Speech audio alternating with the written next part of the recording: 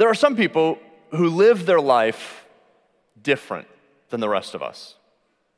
It seems that they're people who are just content regardless of what's happening around them or what's happening to them. The Apostle Paul was one of those type of people. In fact, Paul wrote much of the New Testament, and in one of the letters that we have to a church, he makes this kind of outlandish statement about contentment. Here's what he writes. He says that I have learned the secret of being content in any and every situation, whether well-fed or hungry, whether living in want or having plenty.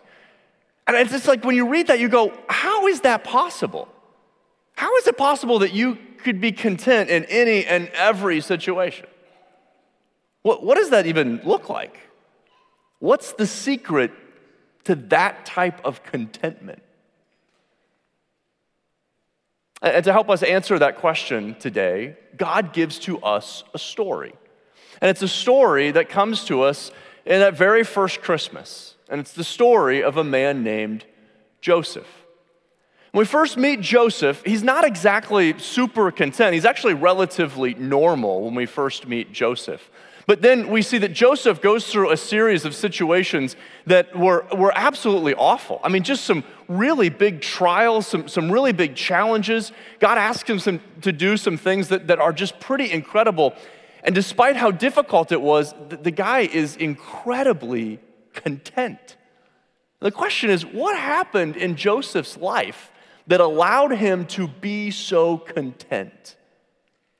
How did he learn the secret of contentment? And by paying attention to his story in God's word, I believe that God will help to reveal for us how we can become people who can also find that secret of contentment. So to do that, we're going to open up God's word. So if you have a Bible, I'd like you to open it up to Matthew chapter 1. And if you want to use one of the blue Bibles that we provide for you in the seat back, it's page 1468 of those blue Bibles. Page 1468. And those of you who are joining us online, we'd love you to have a Bible open as well. So good to have you with us. Matthew chapter 1. We're going to start in verse 18. Story of contentment through the life of Joseph. This is how the birth of Jesus the Messiah came about. His mother, Mary, was pledged to be married to Joseph, but before they came together, she was found to be pregnant through the Holy Spirit. Because Joseph, her husband, was faithful to the law and yet did not want to expose her to public disgrace, he had in mind to divorce her quietly. Now, in order for us to understand what this story is really about and how contentment flows through this, we need to understand just a little bit more about how marriage worked in the first century in Israel. It's different than how we think about marriage today. So today, when a couple wants to get married, what they do is that they've been dating for a little while, sometimes a long while, and eventually they decide we're going to get married, and one proposes to the other, they become engaged. And then, unfortunately, they spend a whole lot of time planning for the wedding day and a little bit of time planning for the marriage. We should probably reverse that. But it's all this excitement, and this couple's coming together, and hopefully their family is supportive and involved. Very different from how it was in the first century in Israel. In this point in time, the families were much more involved.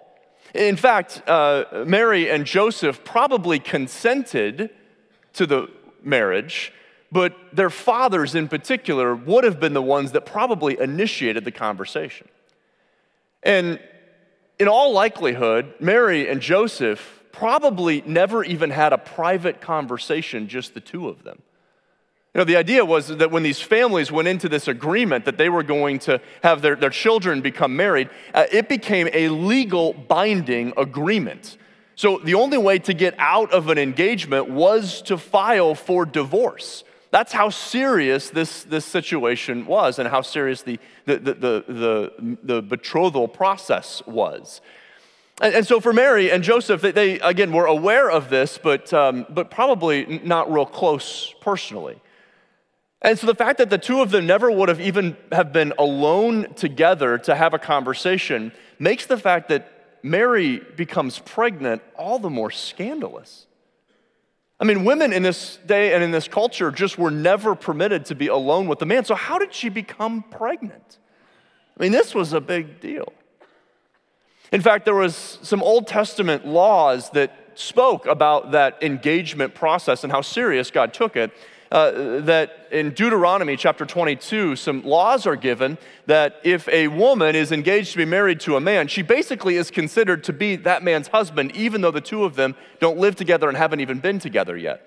So much so that if she then is caught in the act of adultery with another man, she's guilty of adultery, and at that point in time was a capital punishment. They could be stoned. That's how serious this was. And so when Joseph hears the news that Mary is pregnant, it was probably devastating for him.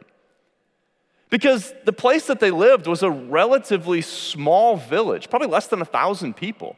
So it's not like Joseph could have just gone and started dating somebody else and found somebody else to be married. This is a huge deal. You gotta get this legal divorce, and then our family's gotta go find another family with a woman who's about marrying age, and then go through that whole process all over again. And for Joseph, all of his hopes and his dreams and his expectations about what life was going to be like have now been shattered.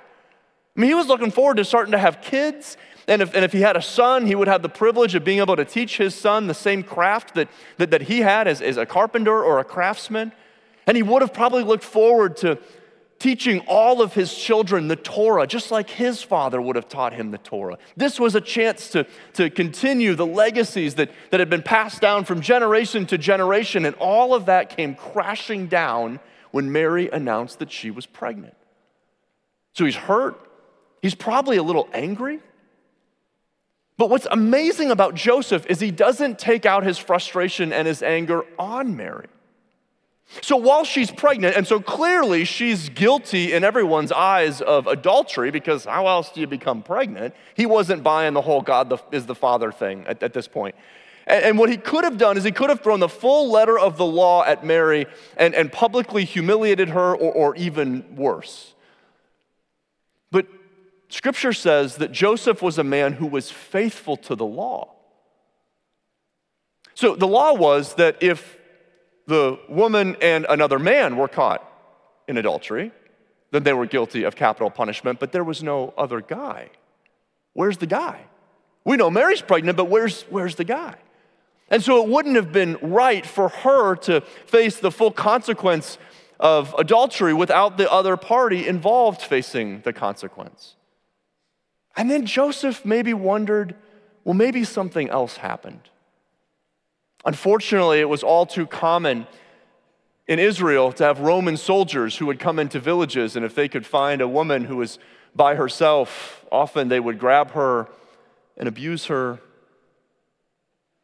And perhaps that's how the pregnancy came about.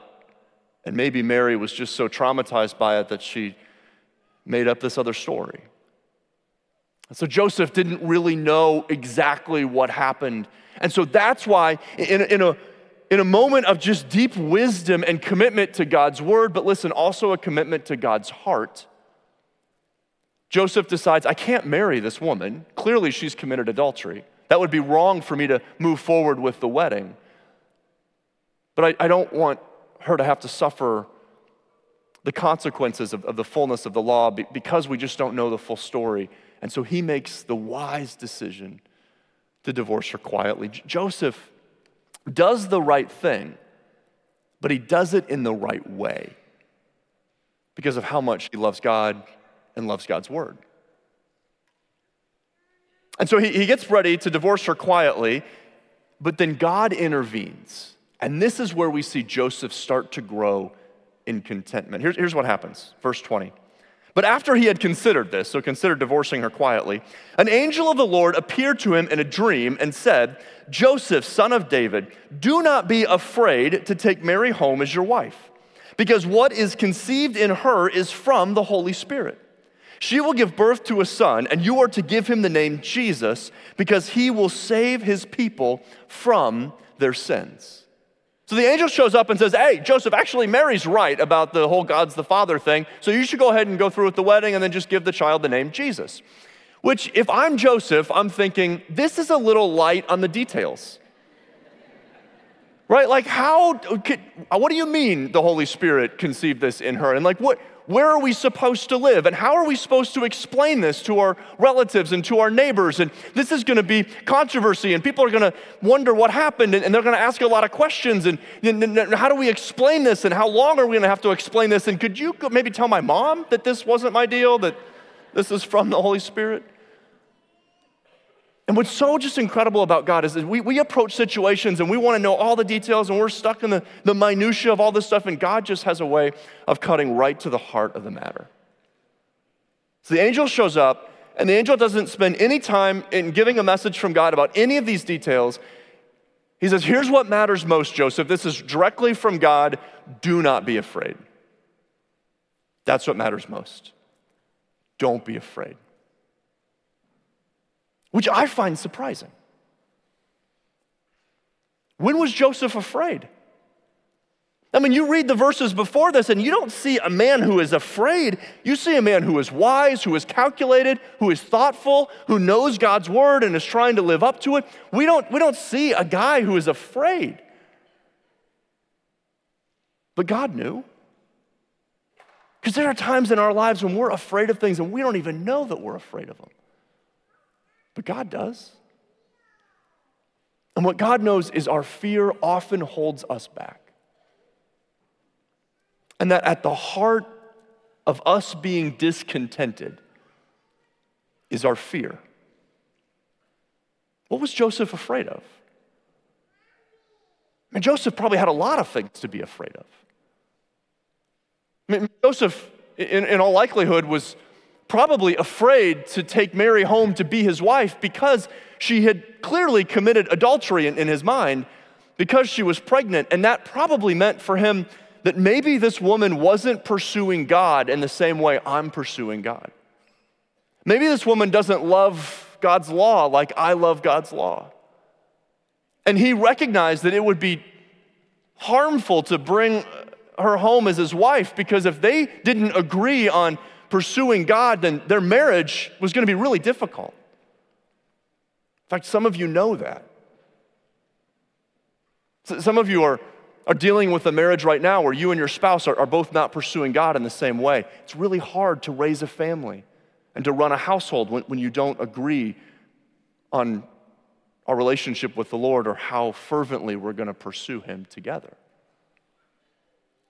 And so maybe Joseph recognized the wisdom of saying, I should be afraid to take her home as my wife. And then, of course, no doubt, Joseph was afraid of all the gossip.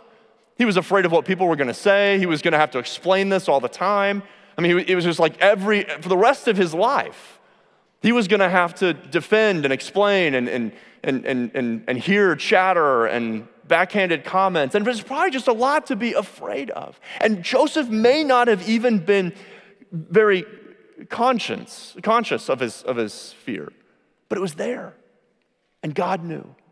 And God knew you're never going to be content, Joseph, if you're afraid. So the angel shows up and doesn't give any details and says, here's what matters most, don't be afraid. And the reason for that is because of this big idea that we're not content because we're afraid. We're not content because we're afraid of something. In fact, I know a guy right now who is not content in his marriage. And when you strip back all the arguments and all the disagreements that he and his wife have had, and she did this, and she's unreasonable, and she's impossible, and nobody could live with her, and you get through all of that, and you strip it all the way back, in his most vulnerable moment, what he will tell you is that he is afraid that he will never live up to the expectations he thinks his wife has of him. And that fear has caused him to be so discontent with the marriage that he just wants out. Or I know several people right now who are just not content with the jobs that they have. And if they're honest, they'll tell you that the reason that they're not content with the job is they feel like that they deserve something better at this point. that they should be part of a better team, they should be doing more important work, they should have a higher status, they should have a higher salary, that look what they've done, and that if I stay here and I stay in this position, or I stay with this organization, or I stay in this spot, that I'm just never gonna be able to amount to all the things that I think I can be, and I'm afraid that this isn't gonna be enough for me. And so they're not content with where they're at. See, when we're not content, it is a great sign that there is something that we're afraid of. But once God deals with our fear, then we can become people who can be content. We can be content to trust God with whatever He has for us in any and every situation. And that's what we see in the life of Joseph. Once God deals with his fear right away, the rest of Joseph's story, we see a man who is incredibly content despite all the things that he has to go through. And so for us, I think a way for us to apply this message to our lives is to say that there are really, in the life of Joseph, two signs for us that we are living lives of contentment. That we've given our fears to God, we're fully trusting Him, and we are content. And we see these two signs in the life of Joseph. The first one is this. The first one is that we obey God. It's the first sign that you're content. To trust God is that you obey Him. The first sign that you and I are living lives of contentment is that we are obedient to God. And we see this in Joseph's life right away. So as soon as Joseph wakes up from that first dream where the angel said, take Mary home to be your wife and name the baby Jesus, we see how Joseph responds. It happens in verse 24. When Joseph woke up, he did what the angel of the Lord had commanded him and took Mary home as his wife. Like right away. Immediate obedience. He just wakes up and he does it. He doesn't go into a season of prayer and fasting to decide if it was really the angel, or he doesn't call his mentor and say, I had this dream, what do you think? Or he didn't make a pro and con list of should I take Mary home or not take Mary home? He just does it. God said it, I'm trusting God, and he responds right away. He is immediately obedient to the word that God gave to him. You say, well, how obedient was Joseph? Look at verse 25. This is the extent of his obedience.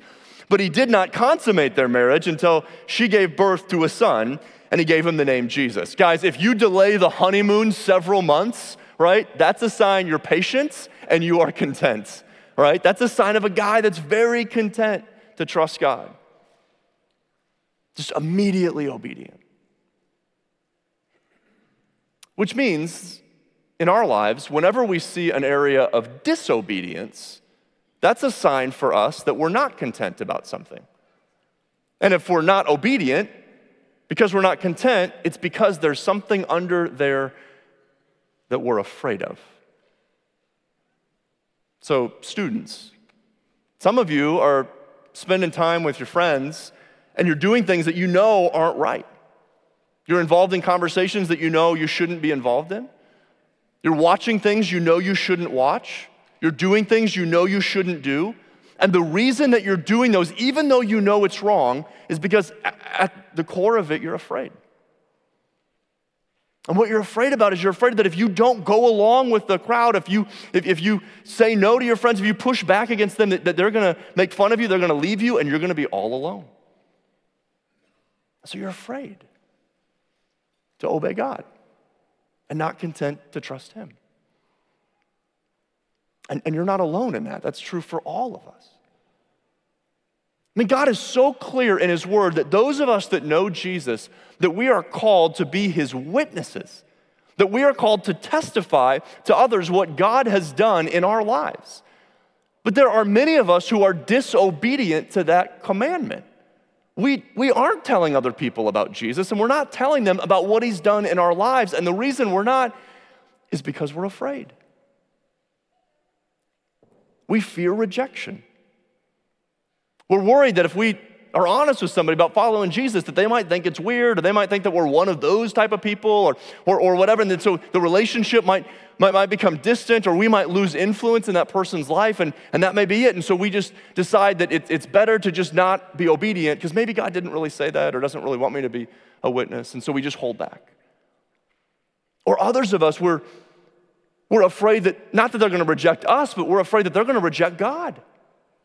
Because what if we say it wrong? What if we don't answer their questions in the right way? Or what if I didn't draw the analogy the right way, and then they reject God forever, and now it's my fault. And so out of the fear that they might reject God, we ironically disobey God by not being honest about what he's done in our lives because we're afraid.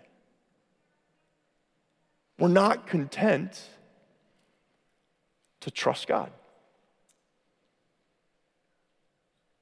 So whenever we see an area of disobedience in our life, it actually can be really helpful for us to say, that just means that we're not fully content with the Lord.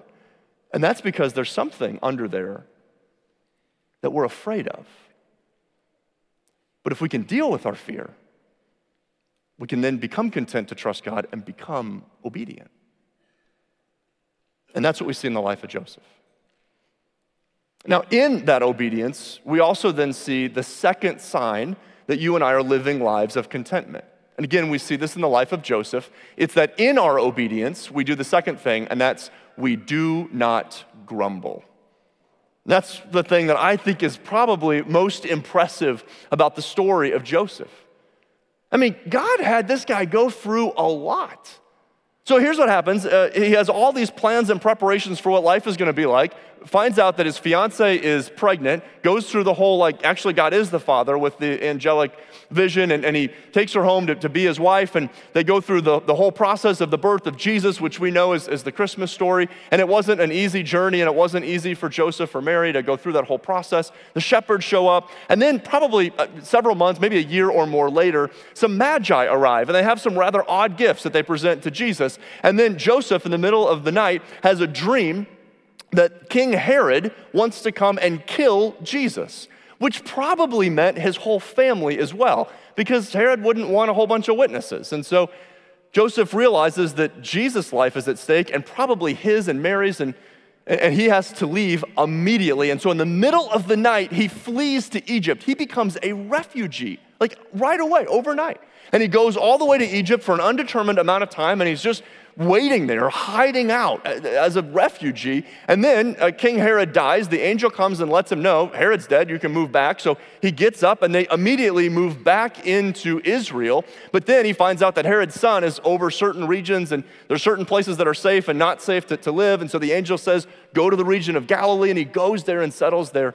And throughout all of those experiences, which would have been life-altering experiences for you or for me, if an angel visits you in the middle of the night, you're writing a book about it, right? This happened to Joseph 4 times. And he flees to escape somebody trying to murder his family, and he comes back. I mean, these are life-altering events, and the dude never complains. And I think the fact that they went to Egypt and back is really significant.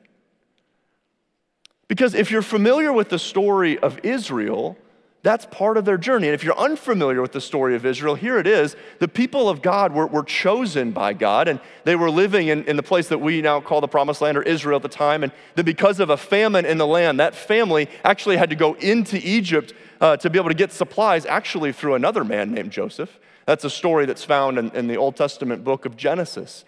And then after being in Egypt and growing as a people group, the Egyptians got nervous. They became afraid of the Israelites, and so they enslaved them. And for 400 years, they lived in slavery. And then God emancipated the people of Israel, and they came out of Egypt through the wilderness and into the promised land of Israel.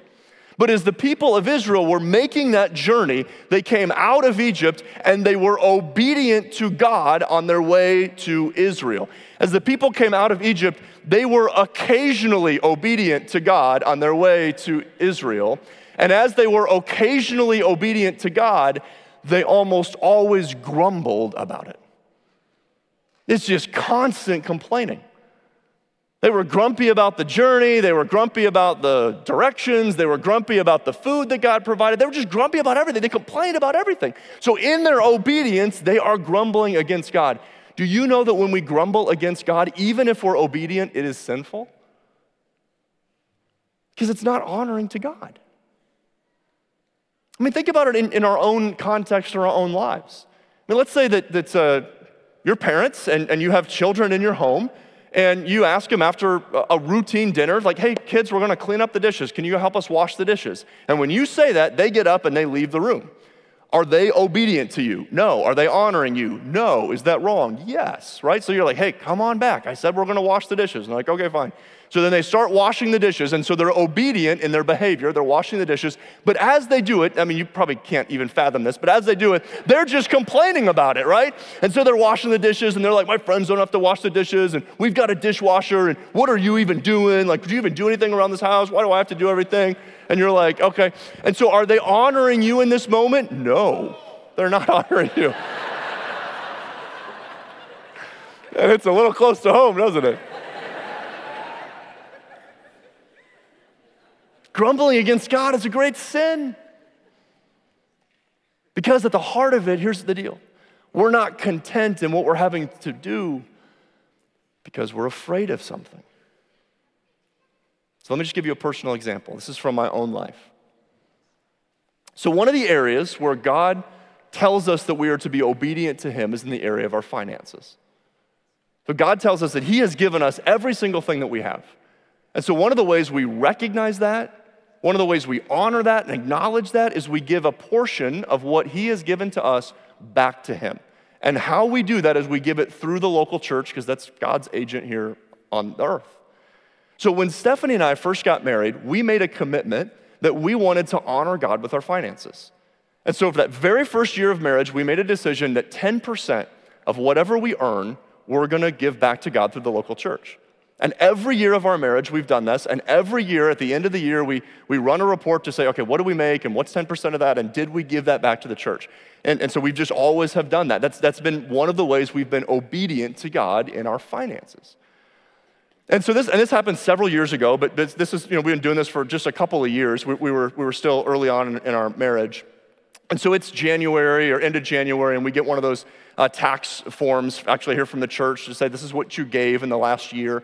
And so I brought it over to Stephanie. I was like, hey, come look at this. And I was like, check this out. Doesn't matter what the number was, but I was like, look at that number. I was like, that's how much we gave to the church this last year. Like, isn't that awesome? Like, that's a pretty good chunk of money. Fine, like we're being obedient to God. And then just innocently enough, I just made this comment, and I just said to her, I was like, can you imagine what we could have done with that money if we wouldn't have given it? Yeah, you're laughing nervously because you know what happens. Innocently enough, but here's what happens. The next several weeks, I just start noticing things that I've never noticed before. I pull into the parking lot at work, and I'm like, why is it that everybody else is driving a car like this, and I'm driving a car like this? Right, or we go to our small group with other people that were here at the church, and when we pull up to their house, and I'm like, why is their house a lot nicer than our house?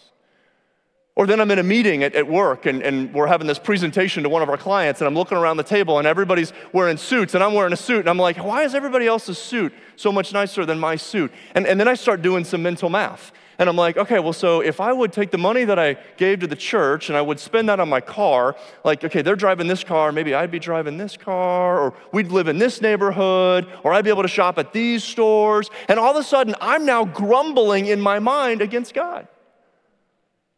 Now, am I still being obedient? Yeah, I'm still giving faithfully. We haven't changed that. Am I honoring God?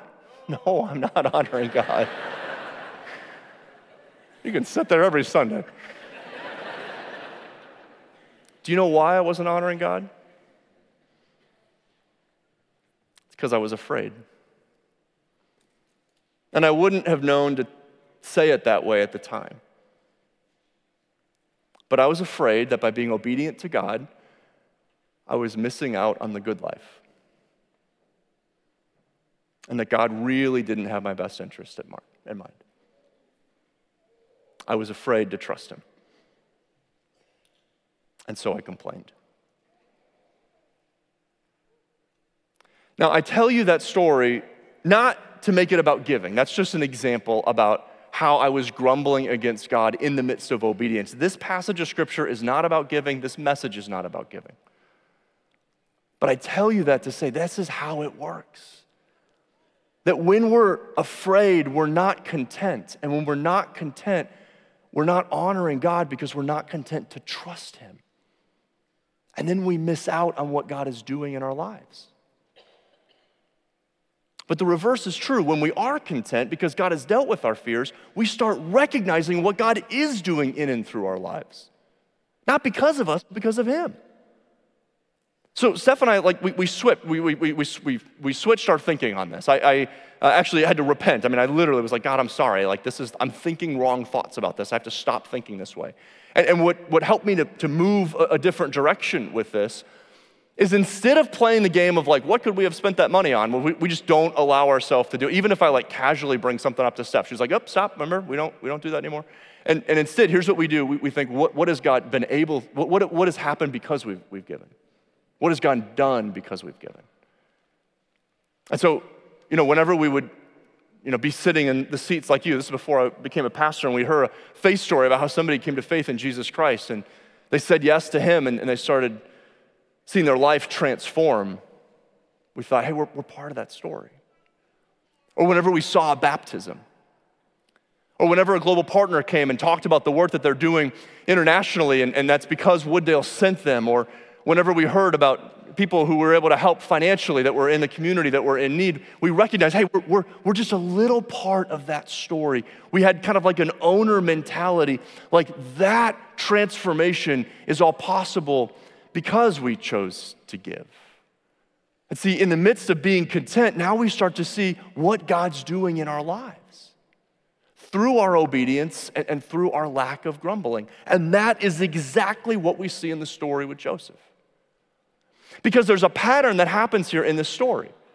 That as soon as Joseph is obedient to God and does not grumble in his obedience, we see how God fulfilled his own word. And that happens 3 times in this section here in Matthew. So let me share it with you. The first time, the angel comes and visits Joseph and says, take Mary home to be your wife, and he does. Here's what happens in chapter 1, verse 22 and 23. All this took place to, and here's the key word, to fulfill what the Lord had said through the prophet. The virgin will conceive and give birth to a son, and they will call him Emmanuel, which means God with us. And then in chapter 2, we have right after the Magi come and visit, the angel comes and tells Joseph, you got to go to Egypt. And he wakes up and he does it right away, and he doesn't complain about it. And here's what happens in verse 14 of chapter 2. So he got up, took the child and his mother during the night, and left for Egypt, where he stayed until the death of Herod. And here it is again. And so was fulfilled what the Lord had said through the prophet, out of Egypt I call my son.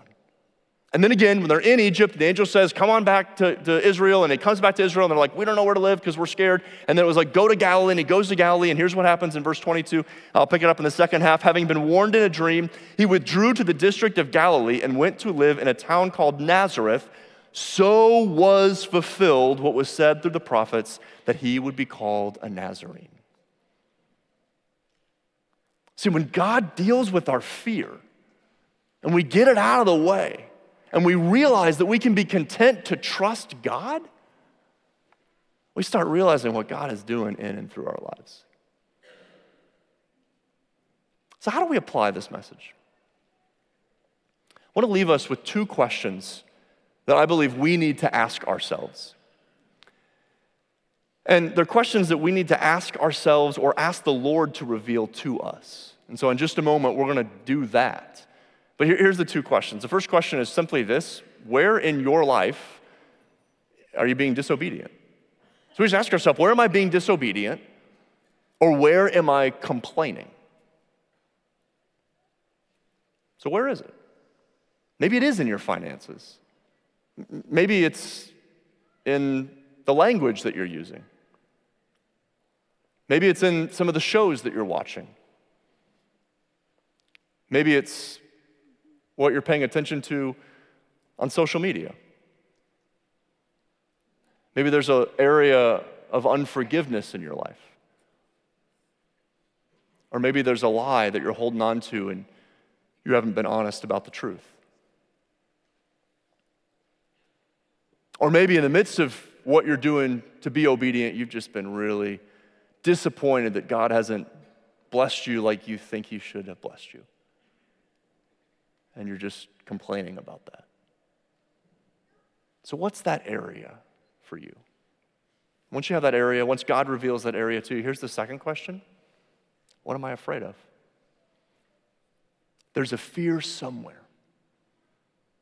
A fear of missing out, a fear of rejection, a fear of being alone, a fear of my reputation being ruined, fear of not finding significance, a fear of thinking that I don't matter. God doesn't want us to be afraid.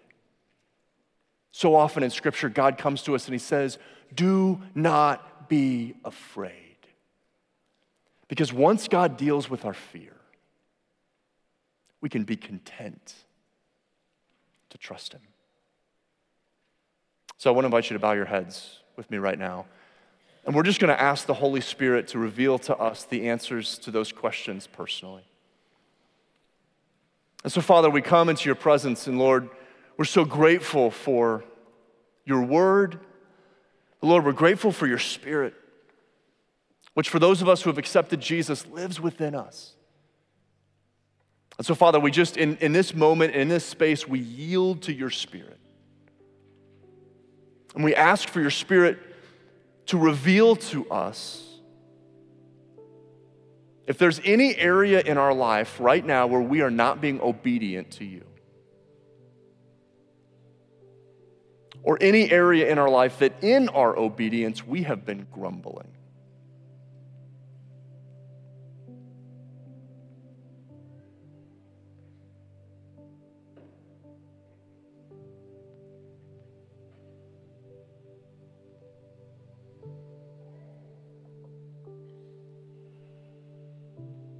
And Father, as you bring those areas to mind,